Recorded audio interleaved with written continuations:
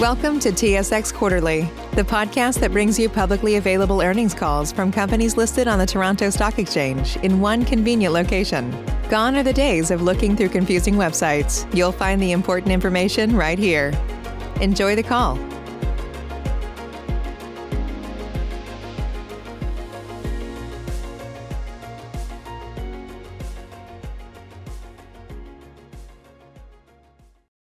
Good day, ladies and gentlemen, and welcome to the Trilogy International Partners Fourth Quarter 2020 Earnings Call. At this time, all participants have been placed on a listen-only mode, and the floor will be open for questions and comments after the presentation. It is now my pleasure to turn the floor over to your host, Ann Saxton, the Vice President of Investor Relations, Corporate Development. Ma'am, the floor is yours. Thank you, Holly. Hello, everyone, and welcome to our conference call to discuss our fourth quarter 2020 results. This call is also being broadcast live over the web and can be accessed in the Investors section of the Trilogy International Partners website. Joining me today are Trilogy's President and CEO, Brad Horowitz, and Trilogy's Senior Vice President and CFO, Eric Mickels. This call includes forward-looking information from which our actual results may differ materially. For further information regarding the various factors, assumptions, and risks that could cause our actual results to differ, please review the cautionary language in the About Forward-Looking Information section of yesterday's press release, as well as the cautionary note regarding forward-looking statements and the risk factors in our 2020 annual report on Form 20-F available on both SEDAR and EDGAR. This forward-looking information represents our expectations as of today and, accordingly, is subject to change. We disclaim any obligation to update forward-looking information except as required by law. Please also refer to yesterday's press release for definitions and reconciliations of any non-GAAP measures that we use during today's call. The press release is posted on our website at trilogy-international.com under the Investors tab. I will now turn the call over to Brad Horowitz, President and CEO of Trilogy International Partners. Thanks, Ann, and hello, everyone. Thank you for joining us for our call today. I'll provide you with an update on our businesses and their operating environments, and then Eric will take you through our fourth quarter performance and outlook. We're pleased with our results for the fourth quarter and the full year of 2020. In a year like no other with unprecedented operating challenges, our commitment to the communities we serve and the resilience of our businesses resulted in solid financial and operational results. This is particularly the case in New Zealand, which achieved record service revenues and adjusted EBITDA for the year. We gained customer market share across all our products in 2020. In addition to continued solid performance by our legacy consumer products, our mobile B2B customer base grew 21% year over year. We generated double-digit growth in organic adjusted EBITDA for the year despite the continued pandemic-related border closure. Our financial results reflect our team's agility and ability to execute in very challenging conditions. In Bolivia, our fourth quarter results improved with a modest recovery in local operating conditions. Our postpaid mobile and fixed LTE customer bases, as well as corresponding ARPU, increased on a sequential basis. We continue to focus on operating efficiency as we navigate the ongoing impacts of COVID and the competitive dynamics in Bolivia. Over the course of 2020, voice and data consumption increased considerably across our networks as our customers adjusted the way they live and work. We made changes as well to enhance our ability to provide these critical services and position our businesses for the long term. While uncertainties caused by the pandemic are not entirely behind us, the operational agility demonstrated over the last year and the momentum built in New Zealand underscores our confidence in the road ahead. Continuing with specifics by market, I'll start with New Zealand, where COVID remains under control due to ongoing vigilance and quick action by the government. The Level 3 lockdown that began in mid-August after a small cluster of cases was identified in the Auckland area concluded in early October. Normal life largely resumed with a return to school, the reopening of offices and large group gatherings, including concerts and rugby matches with thousands of spectators. This continued through the end of the year. In late January, another individual tested positive with the virus. Social restrictions, including retail closures in some areas, have been applied periodically in response, generally lasting 3 to 7 days. New Zealand's borders are likely to remain closed for the duration of 2021. While interest remains in a travel bubble with Australia and a few Pacific islands later in the year, we estimate that international travel will not resume until at least the second quarter of 2022. The New Zealand economy to date has remained more robust than economists had anticipated, despite the lack of tourism, which is a key employment industry and has historically contributed significantly to New Zealand's GDP. Government stimulus, which will end this month, helped soften the initial impact of COVID. Consumer behavior remains reserved, however, with retail foot traffic down more than 20% from pre-pandemic levels. While this has tempered consumer activations, wireless churn has remained historically low. According to IDC in their latest study, we were the only New Zealand wireless telco to increase market share in 2020 in any service offering, and we did this across our entire portfolio of products: mobile postpaid, prepaid, and fixed broadband. In addition to maintaining the positive trajectory in our consumer offerings over the course of last year, we are very pleased with our traction to date in B2B, which made up almost 50% of our postpaid mobile net additions in the fourth quarter. We are enthusiastic about the growth opportunity in B2B. Our current penetration of the corporate sector is less than 10% of this over $1 billion New Zealand dollar market. We continue to expand our fixed broadband customer base in the fourth quarter, driven by our momentum in B2B, as well as continued success in bundling with our consumer postpaid mobile service. There is still plenty of runway for growth in fixed as the market moves off of ADSL and VDSL to fiber and high-speed fixed wireless over LTE and 5G. Our fourth quarter mobile service revenues, which returned to pre-pandemic levels in the third quarter, made solid gains both year over year and sequentially. Our fourth quarter blended wireless ARPU increased slightly versus a year ago and compared to last quarter, as we have improved our data monetization, particularly in prepaid.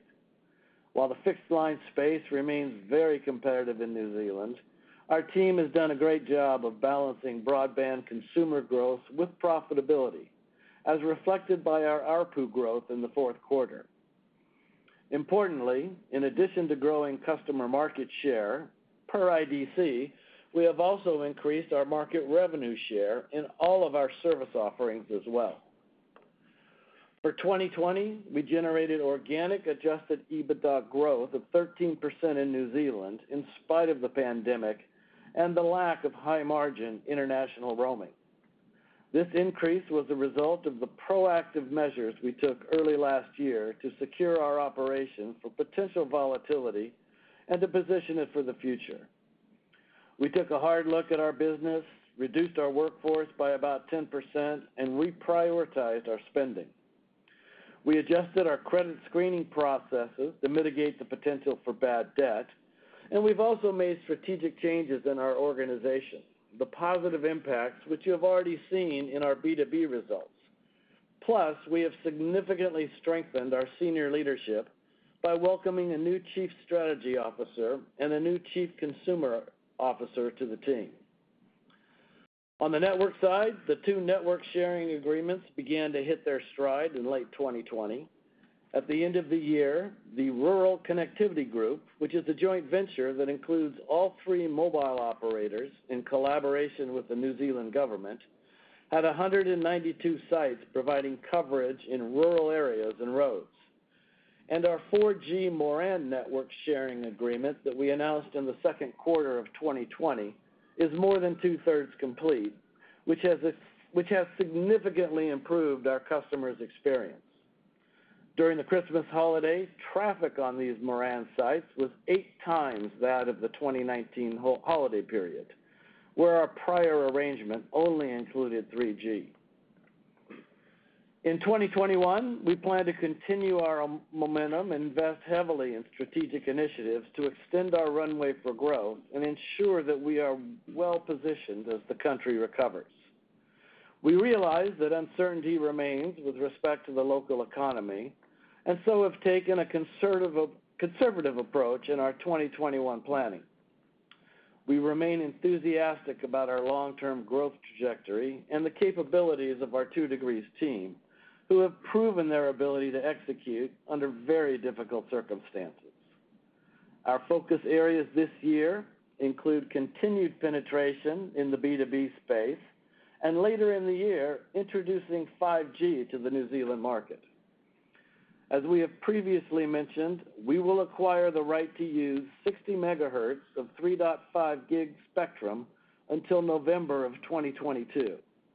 The allocation process for the long-term spectrum rights are still anticipated to occur late this year or in early 2022.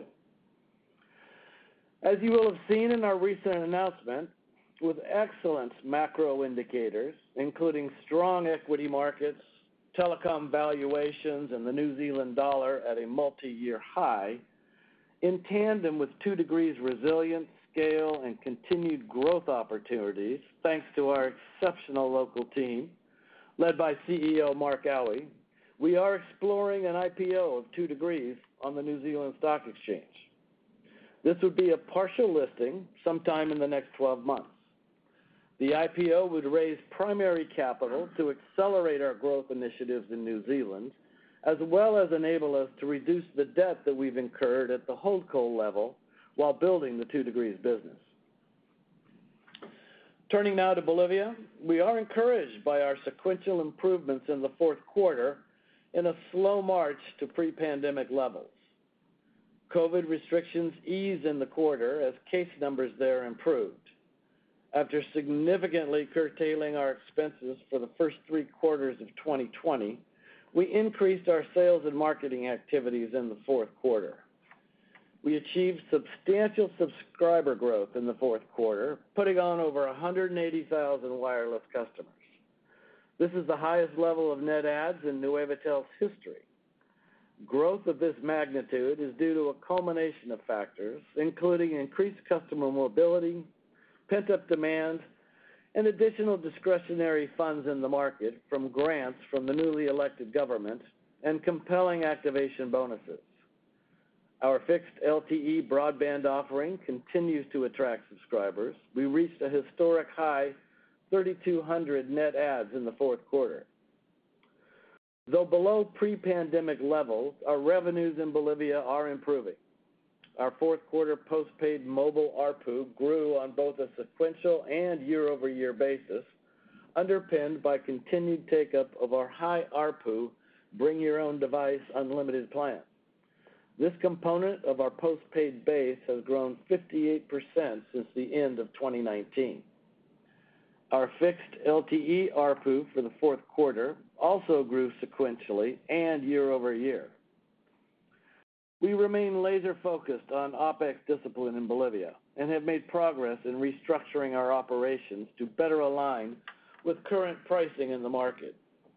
This includes significant adjustments to our organization during the fourth quarter, including a reduction of roughly 10% of our workforce, which should realize approximately $3 million of annualized savings. A few comments about developments in our operating environment in Bolivia. With greater population mobility, competition increased in the fourth quarter. This was primarily in the form of extensive promotions in the prepaid space, focusing on generous data allowances. We are watching for spinning activity, including increased churn, which is usually facilitated by these kinds of promotions. At the end of December, COVID levels began to significantly increase, spiking in January. The new president has expressed that he is averse to reinstating lockdowns given the negative impacts they have on the economy. So control measures have remained in the hands of local governments. These have largely been limited to curfews and ensuing limitations on retail operating hours. COVID cases among our own workforce improved significantly in February, leading us to believe that broader numbers in Bolivia have also gotten better. With that, I will turn things over to Eric to take you through the numbers. Eric? Thanks, Brad, and hello, everyone. Before jumping into the numbers, I will highlight a couple key items. First, I would reiterate the headline full-year numbers in New Zealand, which are service revenues of 549 million New Zealand dollars and segment-adjusted EBITDA of 171 million New Zealand dollars, reflecting strong margins even with a decline of 11 million New Zealand dollars of high-margin roaming revenue due to the border closures. Next, strong growth in New Zealand continued in the fourth quarter as reported service revenues increased 16%, with a strong New Zealand dollar providing a 6% tailwind. In Bolivia, we observed incremental gains in the quarter, and the team continues to be disciplined with both CapEx and OpEx. Consolidated cash balances, including restricted cash, total 103 million at year-end due to strong growth in New Zealand, the 50 million raised by Trilogy in Q4 of debt capital, and effective cash management across the system. And lastly, we expect the planned IPO in New Zealand will enable an acceleration of growth in New Zealand and could enhance Trilogy's capital structure by facilitating a reduction in holdco debt. More on this later. Moving to the numbers. Our consolidated business ended 2020 with 3.3 million wireless subscribers. Our postpaid wireless customer base, as a percent of total wireless subscribers, was 23.6%. We added 177,000 prepaid subscribers during Q4, predominantly in Bolivia. Before I provide specifics on financial results, note that our reported results may be impacted by changes in U.S. GAAP accounting rules as well as foreign exchange fluctuations. Specifically, we implemented the new lease accounting standard in the first quarter of 2020 and the new revenue accounting standard, or NRS, in the first quarter of 2019. Please note that prior periods were not recast for the new standards. From a comparability standpoint of our reported results, the year-over-year NRS headwinds for 2020 have averaged roughly $1 million per quarter in both New Zealand and Bolivia, or a combined impact of approximately $7 million for full year 2020, as capitalized commission amounts from prior periods are amortized into expense this year. Regarding the new lease standard, as a reminder, under U.S. GAAP, there is not the same EBITDA uplift as would be reported under IFRS. We estimate that New Zealand adjusted EBITDA would be approximately 15 million New Zealand dollars higher under IFRS due to the adoption of the new lease accounting standards. Further, the continued strengthening of the New Zealand dollar relative to the U.S. dollar year over year also impacted our reported results in the fourth quarter, providing a 6% benefit. As such, where noted, we refer to results on an organic, like-for-like basis, which is excluding the impact of accounting changes as well as foreign currency. We believe an organic perspective enhances comparability between periods. Our consolidated service revenues in the fourth quarter of $134.6 million decreased 2% year over year on an organic basis due to our reduced service revenues in Bolivia, which was partially offset by growth in our New Zealand subscriber revenues. On a sequential basis, however, our consolidated service revenues grew 7% due to increased revenue in both businesses compared to the third quarter. For the year, our subscriber revenues were $485.6 million, down 5% as our growth in New Zealand was more than offset by declines in Bolivia. Our consolidated operating expenses in Q4, excluding cost of equipment sales, were $131.6 million. This was an increase of 1% versus the same period last year on an organic basis, as increased operating expenses in New Zealand were mostly offset by continued cost discipline in Bolivia. Our full year 2020 consolidated operating expenses of $500 million decreased 1% again on an organic basis, as both operations exercise cost discipline in the pandemic environment. Our fourth quarter consolidated adjusted EBITDA was $28.6 million, a 17% decrease on an organic basis versus last year. For the full year, our consolidated business generated adjusted EBITDA of $107 million, an organic decrease of 16%. Our consolidated capital expenditures for Q4 were $30.8 million versus $20.8 million a year ago, with the increase due to timing of spend during the year. At the end of December, we had a total of 2,593 sites on air. This is a 5% increase compared to Q4 of 2019, and nearly all provide LTE service. Turning now to our results by market, starting with New Zealand. COVID-related store closures through mid-October and ongoing broad consumer caution impacted our gross subscriber activations in the fourth quarter. However, solid results in B2B, in addition to continued low churn, which was under 1% in postpaid for FY 2020, helped support strong net additions. Our postpaid mobile base in New Zealand grew 7% versus prior year and now makes up 34.5% of our wireless customer base. At the end of Q4, we had 511.8 thousand postpaid mobile customers, of which 106,000 were B2B mobile customers. Our prepaid subscriber count at year-end decreased 1% compared to prior year, due primarily to the lack of international tourism. Our fixed broadband base grew 22% year over year and 3% on a sequential basis to 131.8 thousand subscribers. Our Q4 service revenue in New Zealand increased 9% versus prior year on an organic basis, which again excludes the impact of foreign exchange and new accounting standards, driven by solid growth across our product portfolio. For the year, our service revenues increased 8% on an organic basis, again due to solid performance across all of our service offerings. At the product level, our postpaid revenues in the fourth quarter were $46.7 million, an increase of 3% versus Q4 2019 on an organic basis. This resulted from 7% growth in our postpaid base over the year, which is partially offset by ARPU compression of 4% in Q4 over the same period last year, due primarily to the lack of international roaming revenues. Our full year 2020 postpaid revenues were $174 million, up 4% over prior year. Our Q4 prepaid revenues of $25 million increased 5% versus Q4 2019 on an organic basis, driven by a 5% increase in prepaid ARPU due to improved data monetization and a continued mix shift to higher value prepaid plans. For the year, our prepaid revenues were $91.5 million, reflecting 4% organic growth. Our New Zealand broadband revenues in the fourth quarter of $24 million grew 25% versus the same period last year on an organic basis due to our 22% larger base and ARPU growth of 5%.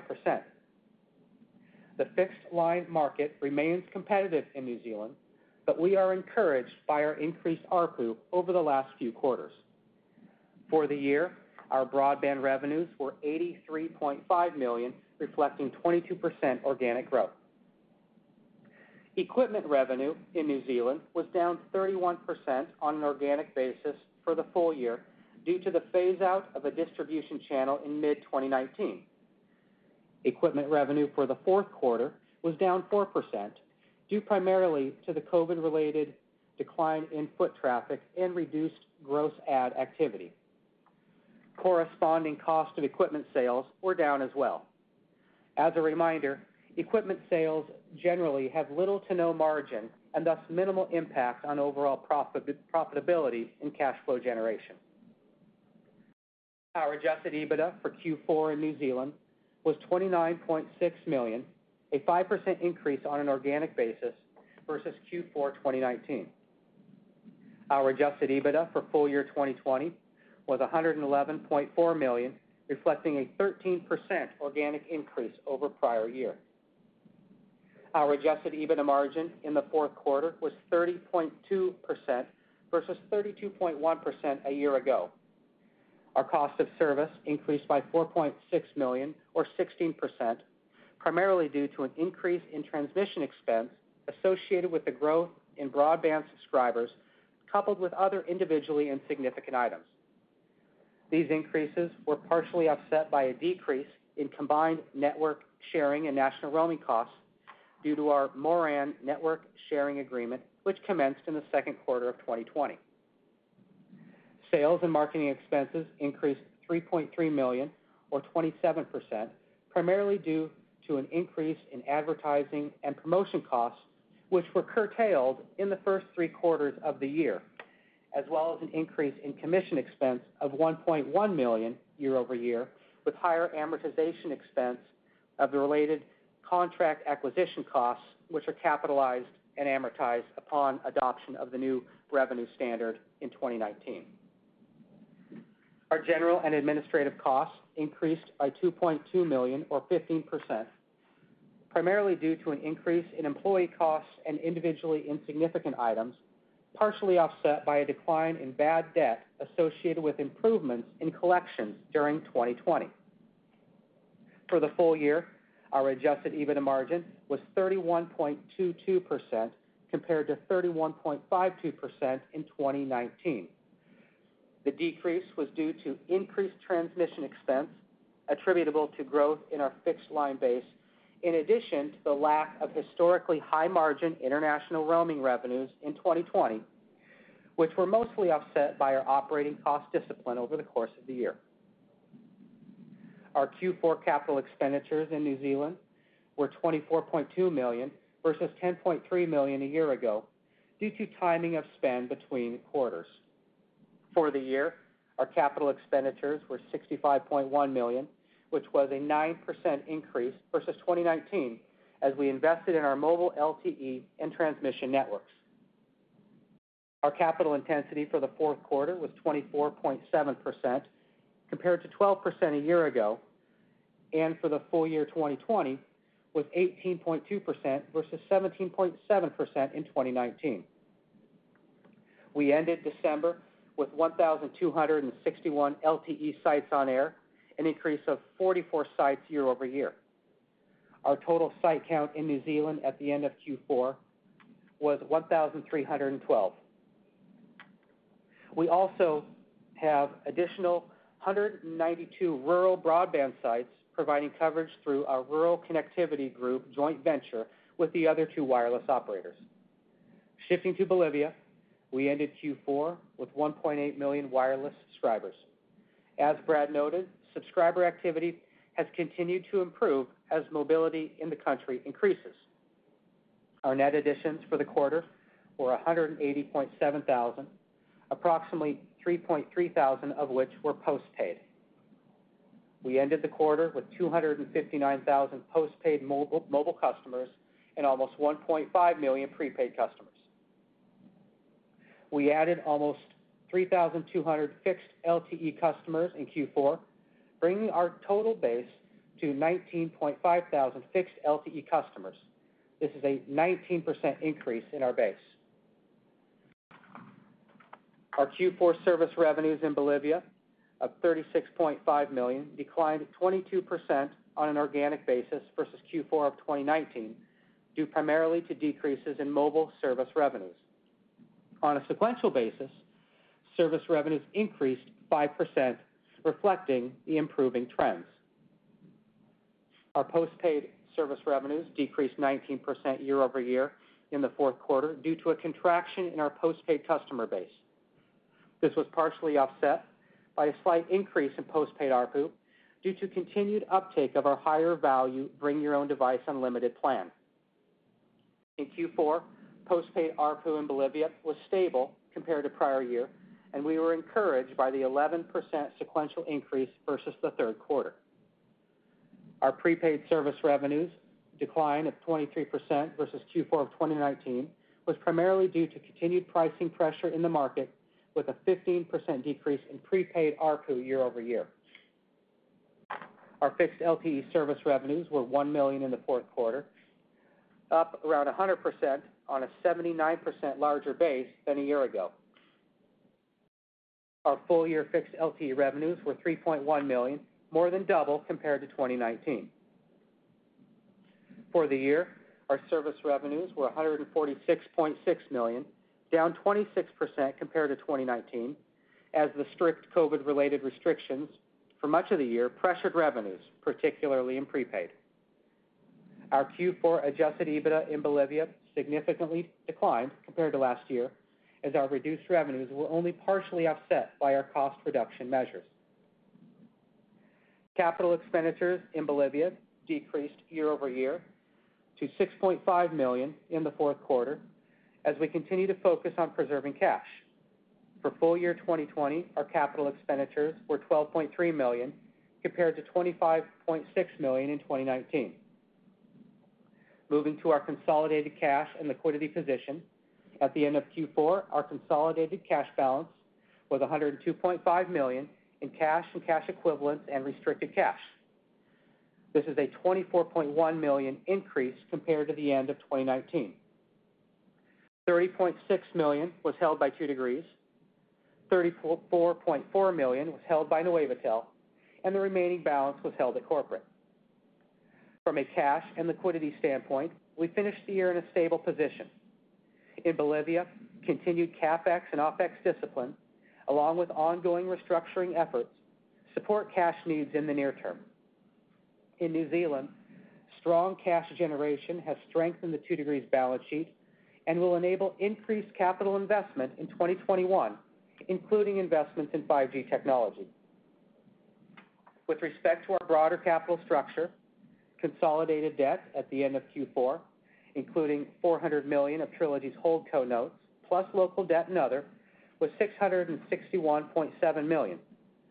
At the end of 2020, 285 million New Zealand dollars was outstanding on our senior finance facility in New Zealand. In Bolivia, at the end of December, our debt outstanding totaled $37.6 million, which includes $4.5 million related to prior tranches of the tower sale leaseback, which was closed in 2019.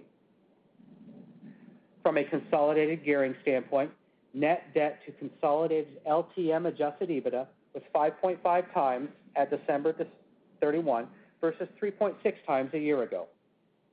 At the operating subsidiary level, both of our companies remained underlevered from a debt to adjusted EBITDA standpoint. Both the New Zealand and Bolivia business have a reasonable margin of compliance on their debt covenants. As announced yesterday, we are exploring a partial listing of our business in New Zealand. The supportive macro backdrop, along with strong financial results, suggests now is an opportune time to consider an equity event for the 2 Degrees business. We expect this partial listing will include primary proceeds to accelerate growth initiatives and will also enable Trilogy to generate proceeds in order to significantly reduce holdco debt. Given our expectations of an IPO in New Zealand in the next 12 months, we are currently in discussions with advisors regarding the company's capital structure, including the May 2022 Trilogy notes. Our priorities continue to be maximizing value while protecting the balance sheet and managing risk.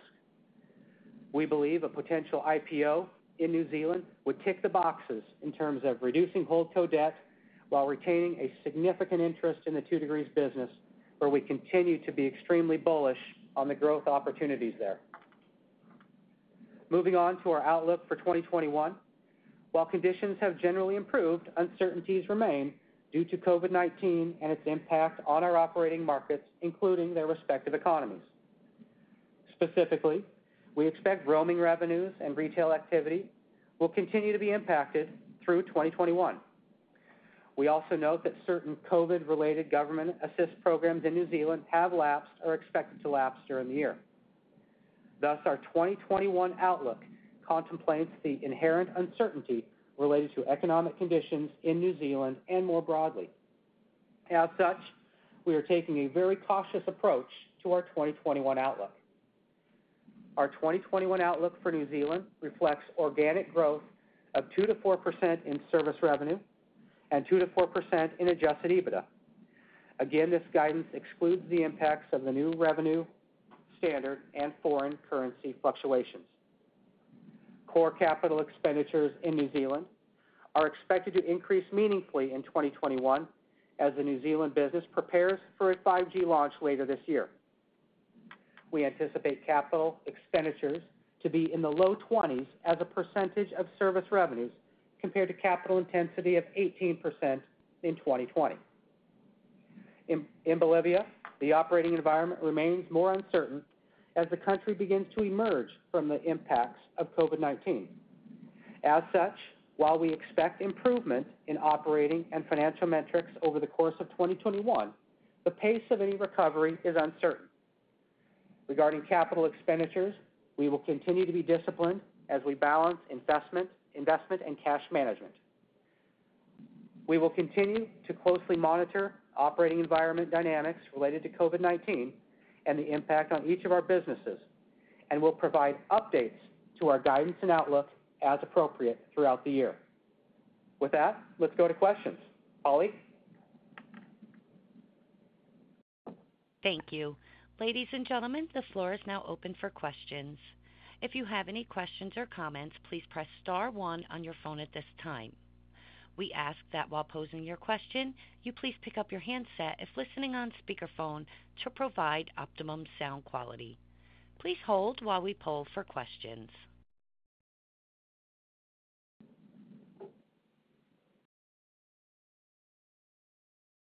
Your first question for today is coming from Bentley Cross. Please announce your affiliation, then pose your question. Hi guys, it's Bentley Cross from T. Hey, Billy. Hey, Brad. And wanted to ask, I mean, there's somewhat conflicting messaging about the planned IPO in New Zealand. Yesterday's release said you're exploring it. Then in Eric's script, it was mentioned multiple times that it's planned. Just hoping for a little bit more color there. How far down the road are you, and what are the next steps, and what hoops do you need to jump through from here? Hey, Bentley, it's Eric.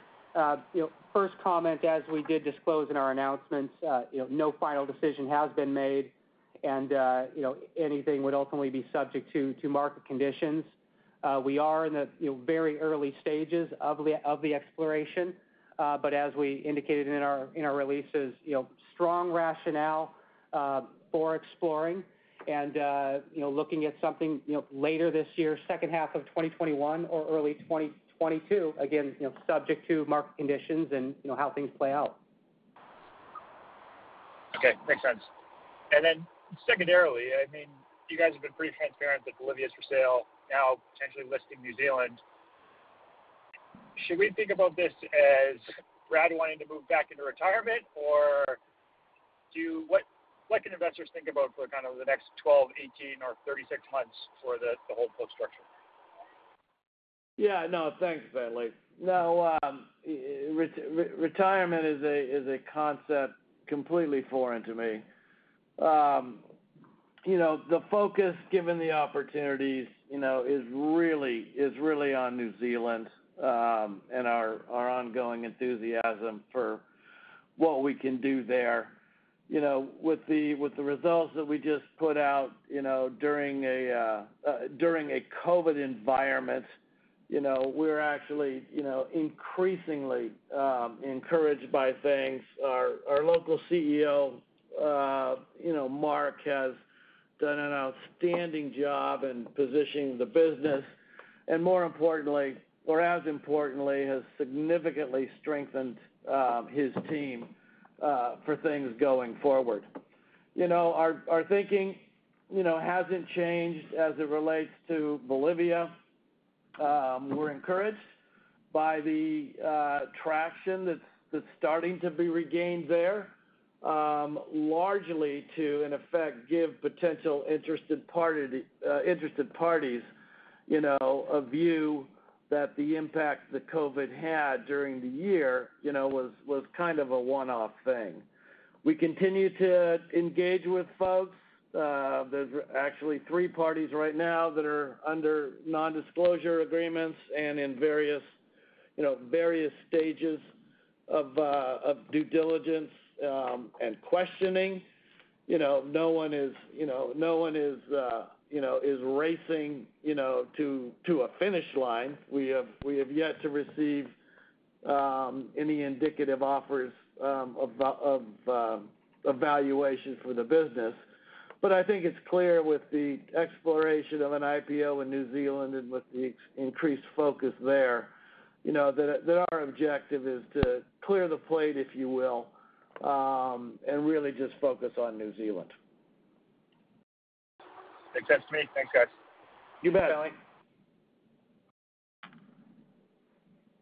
Your next question is coming from Drew McReynolds. Please announce your affiliation, then pose your question. Yeah, thanks very much. Good afternoon. It's Drew from RBC. Maybe starting with you, Brad, in terms of, I guess, Bolivia, just obviously still a little bit of a choppy environment, but just in terms of what you'd like to see kind of milestone-wise, as we kind of go through the year in terms of things you can control, what would those be? And then second, Brad or Eric, on Q1, there's a little bit of granularity on how that has gone. Could you maybe provide an update just generally on any change in trends, either at New Zealand or Bolivia? No, sure, Drew. I think in Bolivia, what we are demonstrating and attempting to demonstrate, is that the impact to the business on COVID, was a 1 year, one-off sort of event. That the market, still has room for growth. With the new administration, in place, I think the political instability that plagued the country both prior to and during COVID, has gone away to a large degree. I think the government's objective there is to, attract additional foreign direct investment, into the business. But our primary goal is to really demonstrate, that, with the right level of investment and with a good marketing approach and strategy, that our company, can continue, can regain, a significant part of the market share that it lost over the last year and a half, both due to COVID as well as increased competitiveness. I'm particularly encouraged, given the underpenetration of broadband, in Bolivia. Our fixed wireless LTE broadband service is proving to be an attractive service offering. We've been disadvantaged, in the past, competing against Tigo and Intel, who have laid fiber and have a triple play offering, which we have not had. And while there are largely, unserved and underserved segments of the population, in the country, the higher end demographic and those least impacted, by COVID, I think their resilience, was really, has really played out when we follow the results, that Tigo has stated overall. But it's basically demonstrating that, the economy under Evo Morales, had really led South America in GDP growth. The emergence of a rapidly growing middle class has been established, with poverty being diminished. Clearly a commodity-driven environment, economically, but that's always a cyclical, part of the business. And so we're trying, and I believe successfully demonstrating the market structure is right in terms of three players that are there.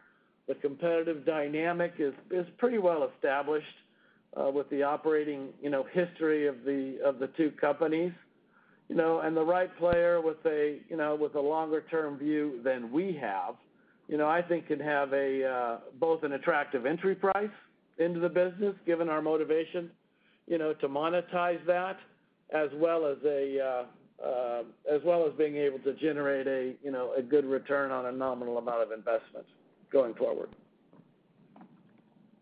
Got it. Thank you. You bet. And then, just one in the quarter. You broke up a little bit, Drew. Could you repeat that? Sure. Just my second question, either for you, Brad, or Eric. Just kind of we're through the bulk of Q1 here. Just anything to note or flag different to kind of what you've either disclosed or had in your opening remarks. Sure, Drew. It's Eric. Thanks for the question. I'll speak to that in terms of 2021 outlook in general and how we're thinking about things and approaching things. Clearly the team in New Zealand did a tremendous job navigating through 2020 and set the bar pretty high, but certainly do want to acknowledge that risk does remain, hence the very conservative tack we're taking with our guidance. Through the first couple months of this year, largely a continuation of the trends from 2020. But that said, the COVID-related factors, do continue to persist with the lower gross adds, lack of roaming revenue, et cetera. Bad debt risk, although have not seen it to date. There's still the possibility that comes through, and we may see an uptick in acquisition costs over the course of the year as we look to drive incremental growth. So in totality, points us to the very cautious guidance range that we put out, but we will be providing updates to that guidance and outlook as we move through the year. Okay, then that's great. A final one for me, either for you, Brad or Eric, and just back to New Zealand. Just two-part question on the fixed wireless side in New Zealand. Particularly as we move to 5G.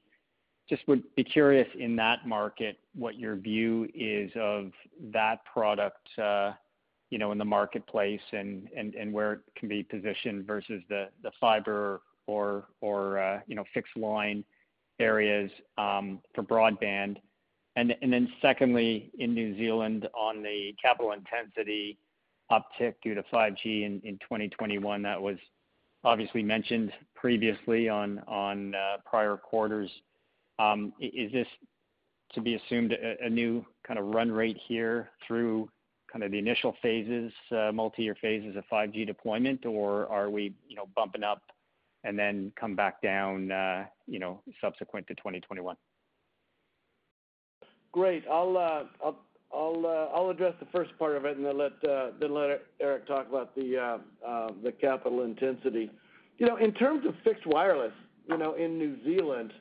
One of our competitors, Spark, over the last couple of years has put on about 150,000, 160,000 fixed wireless customers, and that's been on a 4G network, that's been there. They are in a, they have a larger spectrum position, in that band, than we've got, and so we have not been very aggressive on a fixed wireless endeavor with our existing 4G business today. Spark's got about 20% of their base on fixed wireless today. They have indicated as a target that they expect 30 to 40% of their broadband base to be fixed wireless with 5G. We have got our 5G, service offerings, towards the end of the year, and do expect, a healthy amount of customers, of new customer acquisition, as well as existing customers finding a fixed wireless solution to be fully adequate for what their needs are. I would remind you, there are still a significant amount of customers in New Zealand on copper, on ADSL and VDSL, And so by the end of the year, as the fiber deployment from Chorus continues to expand and penetrate, a 5G wireless service offering will also be in the mix as well. The economics of it are pretty compelling. As you're aware, everybody who buys the carriers today who provide services as well as the ISPs, we all pay around $45 Kiwi to Chorus for access for fiber. So obviously in a fixed wireless scenario, there's the opportunity for some pretty significant margin expansion with that product. And so I think that as it deploys throughout the country, I think that you'll see, and we will certainly be aggressive, in our own right, but predominantly moving customers off of copper onto an alternative. There's been a fair amount of press over the last probably 6 months or so, given the pandemic and everyone being confined to their homes, their kids being at home, huge demands being put on broadband, and I think there's been some kind of mixed reviews in terms of how fixed wireless stood up relative to fiber. But I think that the COVID environment and the impact on the networks, hopefully, was a one-off event. But overall, I think that the fixed wireless with 5G is really the only concrete revenue generating service that people are certainly thinking about. And we expect to continue our growth in broadband in general overall, and fixed wireless will be a significant piece of that once we get the service up and launched. Got it. Thank you. And then, Drew, to the second part of your question regarding capital intensity in New Zealand, 5G we do expect to carry on beyond 2021. And thus, in absolute dollars, would expect investment to remain elevated. Though as a percent of service revenue, given the revenue projections that we see, perhaps that intensity comes down to some degree. But in any event, we do expect that CapEx levels will remain elevated, for the next couple of years as we work through this 5G investment cycle. Thank you. Thank you, Eric. Thanks, Drew. Once again, if there are any questions or comments, please press star one.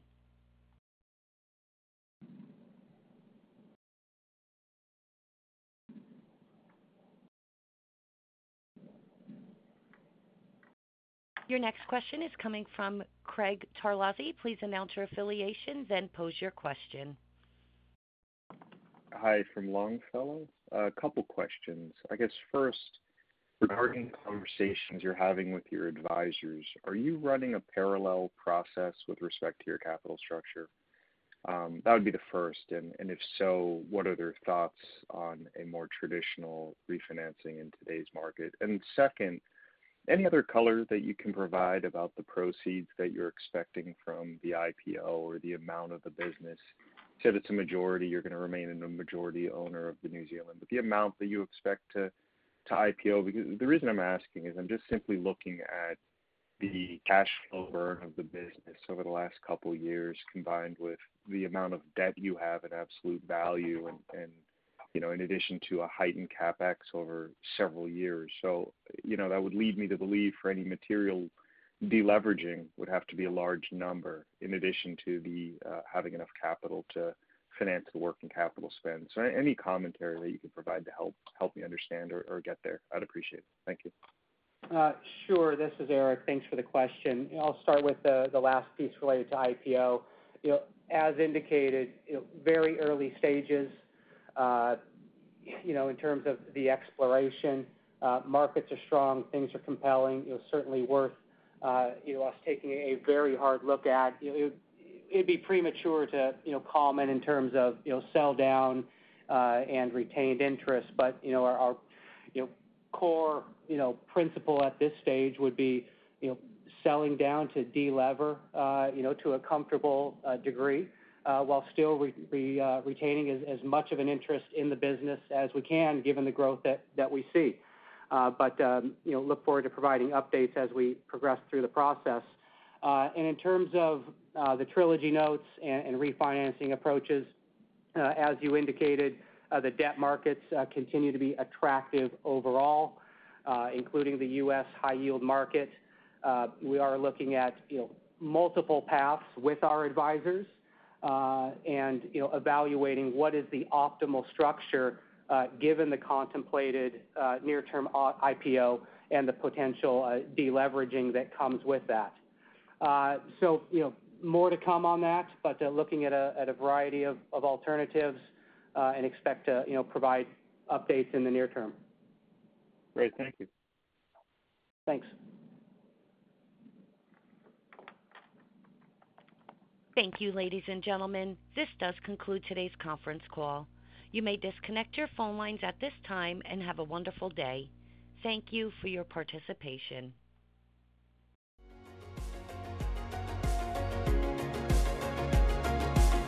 Thank you for listening to TSX Quarterly. If you enjoyed the cast, remember to leave a good rating. And remember, for any additional inquiries, please consult the company's investor relations section on their website. See you next time.